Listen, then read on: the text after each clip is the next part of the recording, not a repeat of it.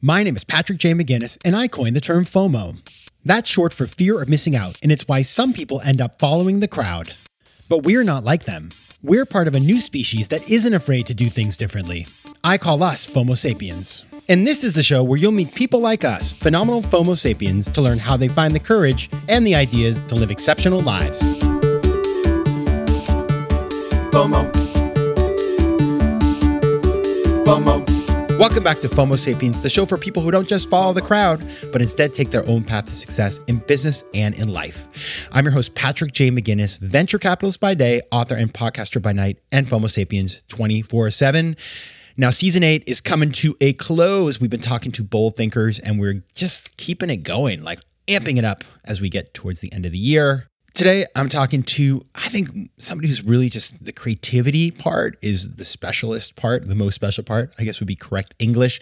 And he's building what I would argue is among the most creative clothing brands on the planet. His name is Steve Tidball, and he is the co-founder of Vollaback with his brother, Nick. Now, Vollaback is a London-based company that combines creativity and technology to create the clothes we need for an extreme future. In the last few years, Vollaback has released the first clothing for Mars. It's built clothes from trash. It's made 100-year gear designed to outlive you, and that's crazy. And it's rethought how color is made using algae to create a new kind of black. Before founding Vollaback with his brother, who is his twin, by the way, the pair spent 10 years as creative directors in advertising, winning multiple awards for their work with clients, including Adidas and Airbnb. Now, the story behind this interview is that I met Steve's brother, Nick, at Brilliant Minds. You might remember I just talked about Brilliant Minds. And he spoke on the stage and he was amazing. And he swears a lot, actually. Sorry to tell everybody that, Nick. Sorry, but it's true. And so I found him at like 3 a.m. at this rave that they did. And I said, you have to come on FOMO Sapiens, but you can't swear. And he said, actually, you should talk to my brother, Steve. He is the guy that does all the interviews. So, I mean, listen, they're twins. I'm happy to have either or both. But I got to talk to Steve and he was amazing. And you're just going to love this conversation and you're going to learn a bunch of stuff. First, you're going to learn how the brothers take these big creative ideas and then actually make them into things that they can sell. So it's like, okay, let's make clothing for Mars, but actually making something that people want to buy as well, doing those two things at once, that is magical. Second, we're going to learn how they use creative FOMO-centric marketing to create social proof and spur their business. And you're going to hear the story about just like how there's some serendipity in there. One of their kind of clothing items made it onto the Jimmy Fallon show and went viral. And then, that's the kind of stuff that you dream of. But we're also going to learn how you capitalize on those lucky breaks and keep the momentum going. Now, my small ask as we're reaching the end of the year and the holidays, again, please consider going to FOMOSapiens.com and checking out the merch. I promise you will love it. If you order now, you can still get it in time for the end of the year for your holiday of choice. All right. And now on to the interview. As you know, I always start with the same question. And I started with this. What's a formative decision you've had to make to get to where you are today? Am I allowed 2 or is it very strictly 1? No. You listen, you're my guest. You can do whatever you want. I'll go with the blood and guts one first. I was in a 4x4 in the middle of the Namibian desert, having been told 6 hours earlier that I had 30 minutes to live.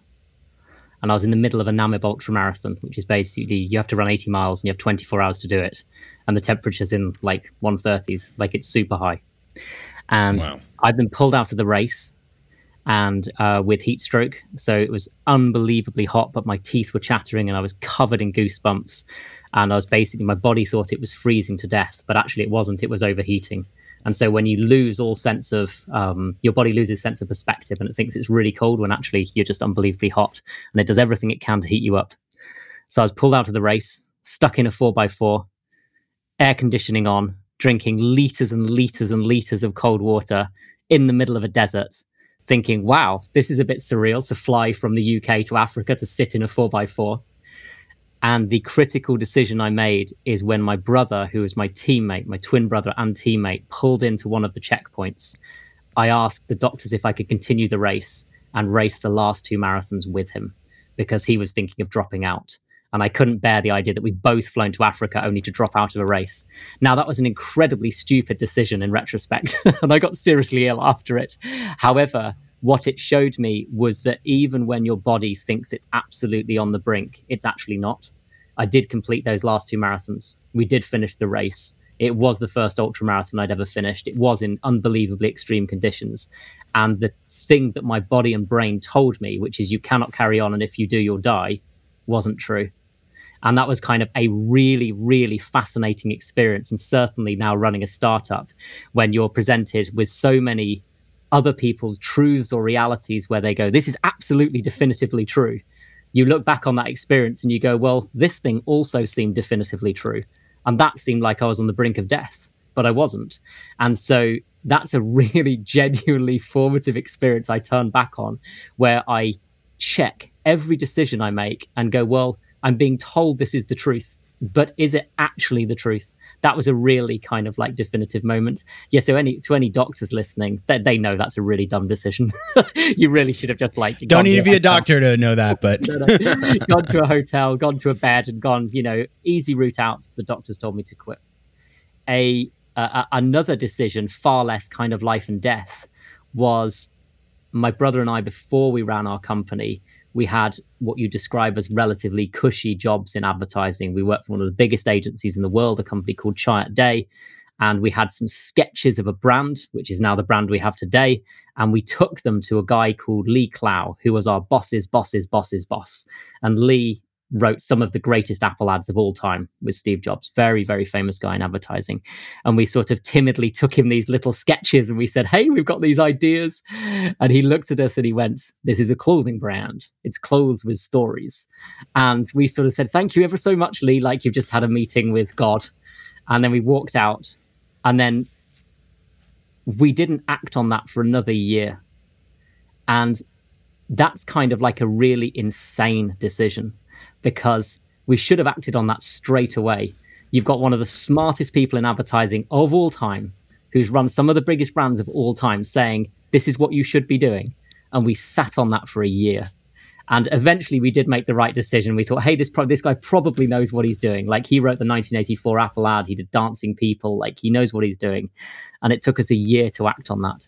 So in the Namibian desert, I acted far too fast and very rashly. And back in advertising world, I acted far too slowly.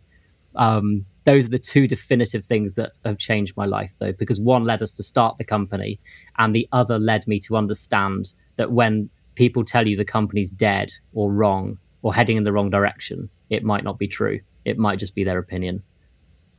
And at the same time, what I take from the Namibia story too, and whether it's sports or whether it's business, is that the people who, there's a class of people out there. I have this friend who's done a bunch of he did like 7 marathons in 7 days or something crazy like that. Yeah. And the reason why I've always believed, and he's told me this, he's like, my pain threshold is so much higher.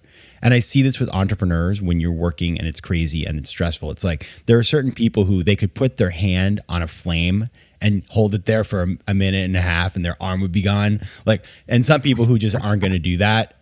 And I'm not saying that the person who doesn't feel the pain is going to have a better life or a longer life. Probably not, actually. But will they succeed in a different kind of way?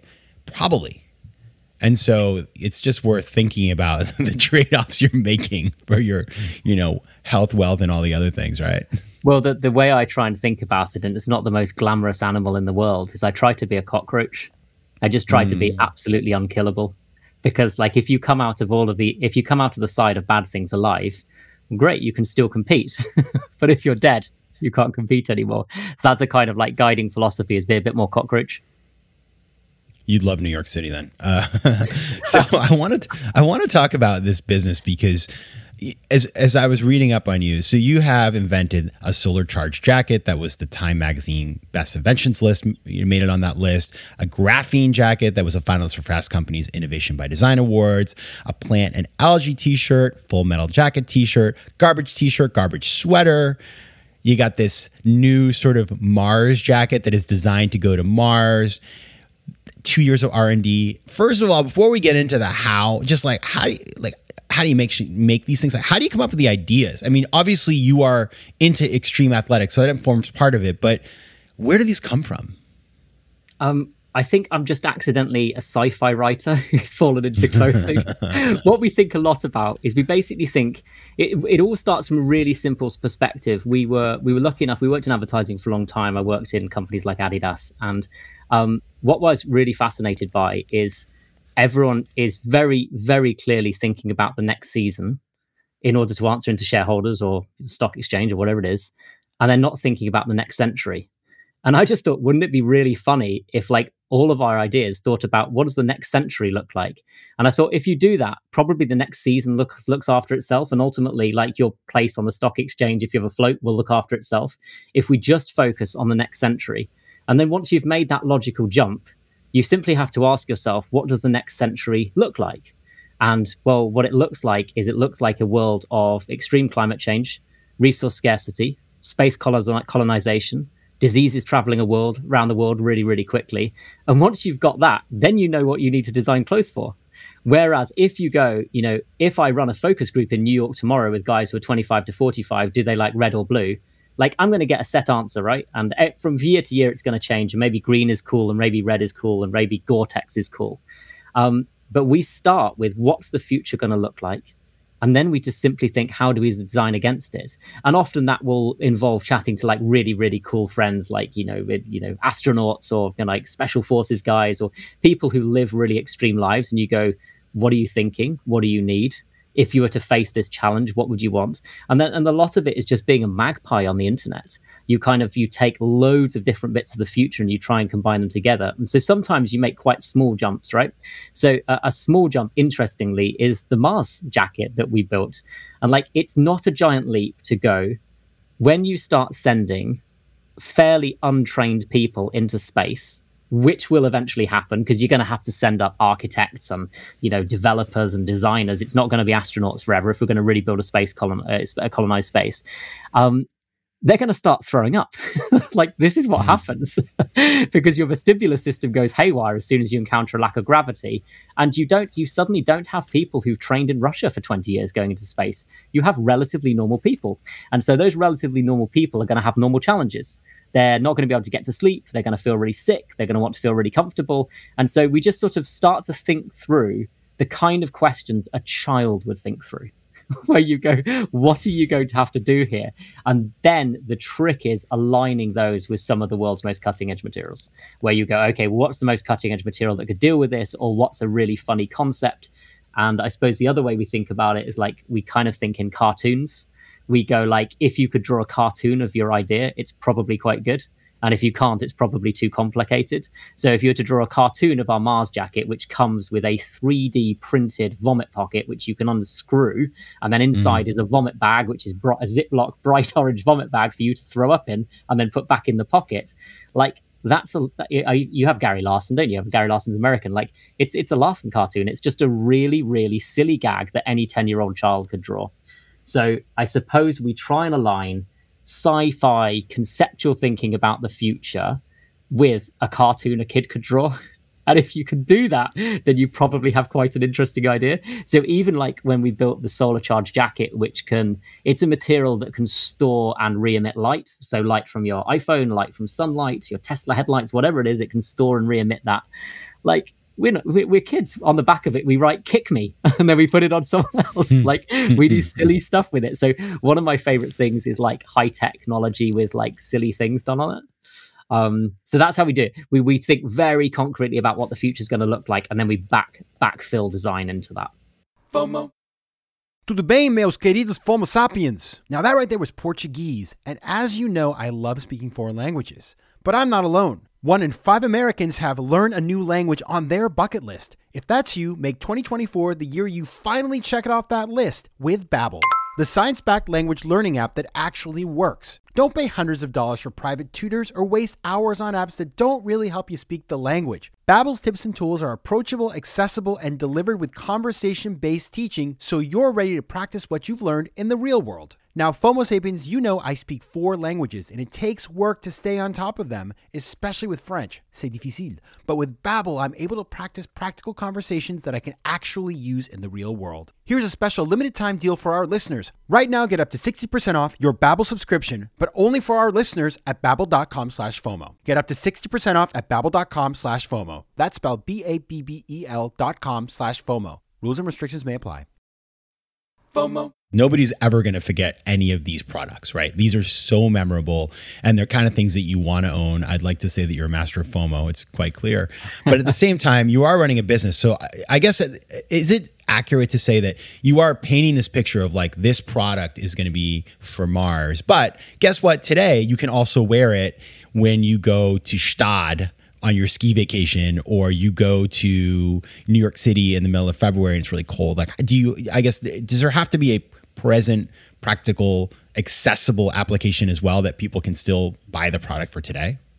Yeah. So we think about it in two ways, because obviously there's like a bunch of products where like we know realistically that the first Mars jacket we make, like, is that going to go to Mars? Well, humans aren't really going to get there for 30 years. Is that jacket going to be the thing that makes it? Probably not. But like, if we make iteration 1 now, iteration 30 probably will. I genuinely think will be. Some of the things we're working on behind the scenes are really, really far advanced. And so I think we have a stand a fair chance because we'll be ahead of everyone else. But you're absolutely right. Lots and lots of our stuff simply has to have earthly applications. So the way we think about it, though, is life on Earth is becoming more extreme. So if you think about it, the kind of things that like adventurers and explorers used to go and seek out are the kind of things that lots of people experience today. Whether it's floods or fires or the isolation people got from COVID, living conditions are kind of getting really extreme and really unpredictable. So yes, for Earth, we make all sorts of things. So we make kind of like our 100-year range, which is designed to outlive you.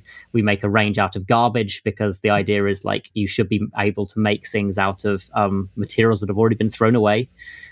We make like equator gear for incredibly hot weather. So we look at like bits of Earth that we think are going to be representative of more of Earth, like the equator, which is like super, super hot and super wet.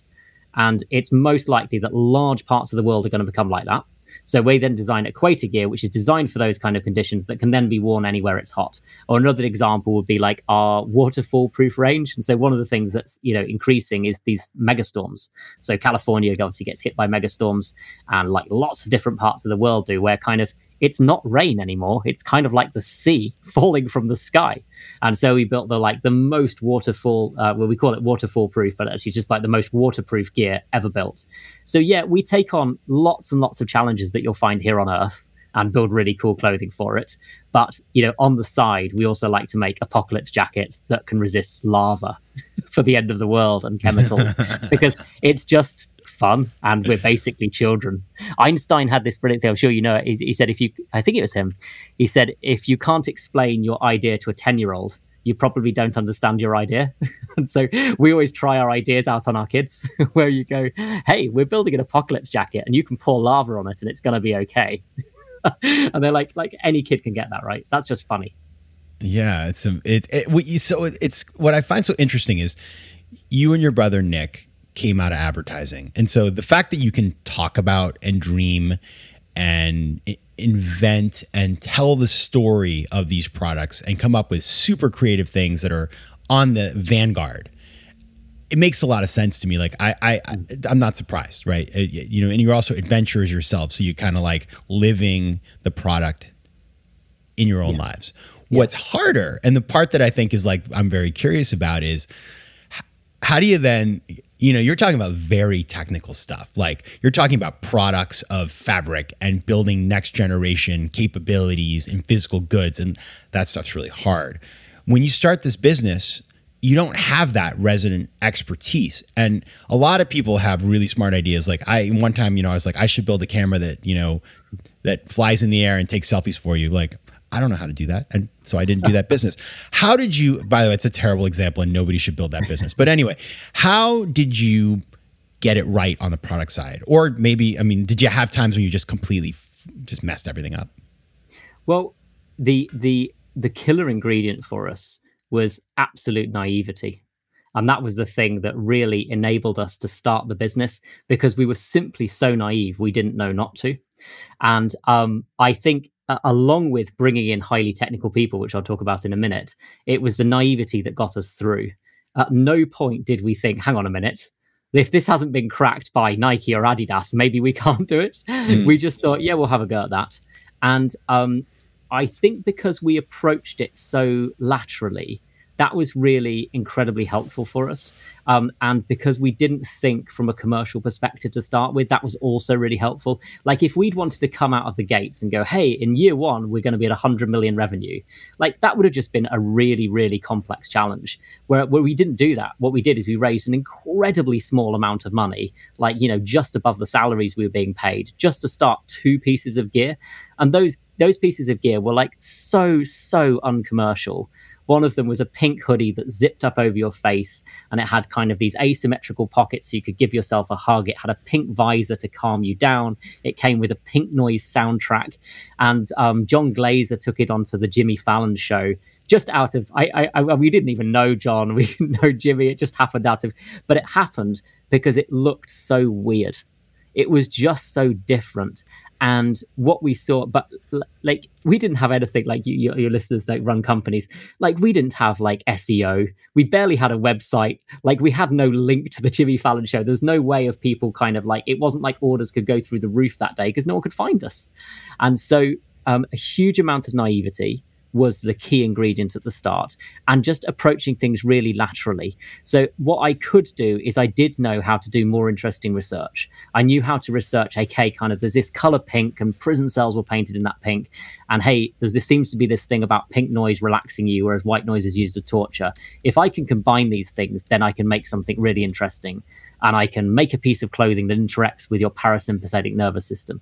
And that's just like a really weird bunch of ideas. But what it didn't require is any crazy specialist material knowledge. Now, for the first few years, I did rely on a couple of people. I brought a couple of clothing people really close into the business. I gave them some shares. I asked them to help us. And they were from some very, very big, cool brands. And they were just like wonderful mentors and guide rails to make sure that we didn't just mess everything up. But a lot of it was based on a huge amount of hard work and our own research, because we didn't have enough money to like put in a 10-person team to start making clothing. So we relied on the goodwill of some factories we went to talk to, some really cutting edge factories, where we just went in with a deck, just like we would have done in advertising. It's like, hey, we're trying to build the future. You seem like you want to build the future too. Do you want to help us? And we picked the guys who did who'd built Michael Phelps' swimsuit, the really crazy Speedo one that eventually got banned. And we're like, look, we want to do really advanced stuff like this. Do you want to do that? And obviously they're not going to be persuaded. You can't turn up with $10 million, right? And go, hey, let's open up a bit of the factory just for us. You turn up with a bunch of ambition, a really cool idea, and you go, would you like to be part of this? And that's how we winged it at the start, of persuading lots of people with vision as opposed to cash. And as the brand has grown, that's changed. Now lots of people come to us and want to work with us. We no longer have to sort of go cap in hand to factories and sort of beg them to make a really small run of something. But yeah, a few technical people was the answer, but really it was a lot of naivety, vision, and lateral thinking that really got us there. And it's only as the brand's advanced over the last few years that we've got into some of the most like really staggering technical materials, like the graphene and the stuff that absorbs sunlight. And now off the back of that, we're now working with scientists in some of the craziest materials on Earth today that we'll sort of unveil over the next 3-4 months. FOMO. It's important to note, you just said something that may not be obvious to a lot of people, but you had the humility to go to the people you wanted to work with and pitch them your dream, even though you were going to be paying them money. I think that right there, a lot of people, when they start that process, even though they're kind of an up-and-comer, nobody knows who they are, you think you're just going to make those calls, you're going to get those calls back. No, like you have to give an example of, you have to sell the dream, you have to create the FOMO, you have to give social proof, like we're credible people. We're not just like rolling in off the street. We actually are. We're going to pay our bills. We're going to build something interesting. We're going to be your partner. And having that humility is the way you get your foot in the door, because people have options, right? And so you've got to convince them like they're not wasting their time with you. Now, I want to ask you about this Jimmy Fallon thing, because I've heard these stories before. You always hear about a business. They get this like unexpected media moment. And I'm curious, and people just think, okay, you're made from then on. It's like there was the day before and the day after. But it can be a sugar high too. How were you able to really capitalize on that? And if so, how did you do that? Or was it just like an awesome moment of validation, but you still kind of had to go back to the grindstone the next day? Well, it's kind of a bit of both. So certainly because it happened so early in the business. I mean, literally 2 months in. I mean, honestly, we barely had a working website. We had all of our clothing in some weird lockup in a very dodgy part of London. My brother and I still had to wheel suitcases full of gear to the post office and fill out the forms, because basically all the orders went to America and we had to fill out all the customs forms by hand. Each form took 20 minutes. And so like if Jimmy Fallon generated 40 orders, you'd be thinking, oh, wow, I'm going to spend all day in the post office. So on a very practical level, it did very little. It sold a few pink hoodies to some people who thought, hey, that's funny, I'm going to wear them to a party. That's the kind of audience it hit. However, what it did cement, certainly for us and for investors as well, later stage investors, obviously people who kind of cared about this stuff, what it said was, with a bit of kind of lateral thinking and creativity, you can create moments that other brands would have to pay tens of millions of dollars for. Now, how much did getting on Jimmy Fallon cost us? Well, John Glazer's people sent us an email. We spent $48 on shipping. We made sure we sent over a couple of hoodies that were their size. So for $48 and basically the price of 2 free hoodies, you get on the biggest TV show on earth. And so what it was a really wonderful proof point of doing things that no one else is doing is very likely to attract attention. And that still stands today. Like it absolutely stands. It's kind of, now it's called break the internet, isn't it? And at the time it kind of that term, like FOMO, hadn't been coined, I don't think. Where it's like, wow, what is this thing? This is just like too strange, too weird, too pink. But no, on a very practical level, very little. It made mine and Nick's jobs hard. We had to wheel those suitcases of pink hoodies to the post office in and out every day. So really, it was more of a proof to us internally and to people externally. Wow, if you get this right, you're onto something. And to this day, we still, like, I was in advertising for a long time, and you see millions of dollars wasted every day as just a matter of course. And still, like, one of the funniest things I think we ever did was we built for our company, for Vollaback, we built a thing called a deep sleep cocoon to help you sleep in deep space. We wanted to tell Elon about it because we're like, well, there's only one person. It's an audience of one. And so we found a billboard site right outside SpaceX in Hawthorne. And we just did a big red poster and it goes, we finished our jacket. How's your rocket going? Like, that's still one of my favorite things. And it cost like $4,000 to basically do a joke. But you go, like, it's a really well-spent joke. And like a week later, we were invited to NASA and we got to meet the guys at JPL, and we're still friends to this day and working on some projects because we decided to tell a joke, basically. And so I really, really believe in the power of doing really funny things that create serendipitous moments from which innovation can be born. And as a VC, like, that's crazy hard to write in a business plan, right? Hey, I'm going to use comedy to create serendipity in order to drive innovation. That's like that. You walk into any room and people are going to tell you you're insane, because it's like, that's not how planning works. But like so many of the elements of what we've done, that is how it's worked. And over the course of the next few months, we'll be bringing out a lot of those ideas where it is pure serendipity based on things that we just find funny. It's not much more complicated than that. Any word from Elon? Any response? Not yet. Come on. This is response. I'm waiting. So, he's so busy trying to buy Twitter and all that sort of silliness. Now, I will say what I really appreciate, and I think you said this, and I just want to hone in on it, is for everybody who thinks about, I want to get this one person to use my product or talk about it on TV or whatever.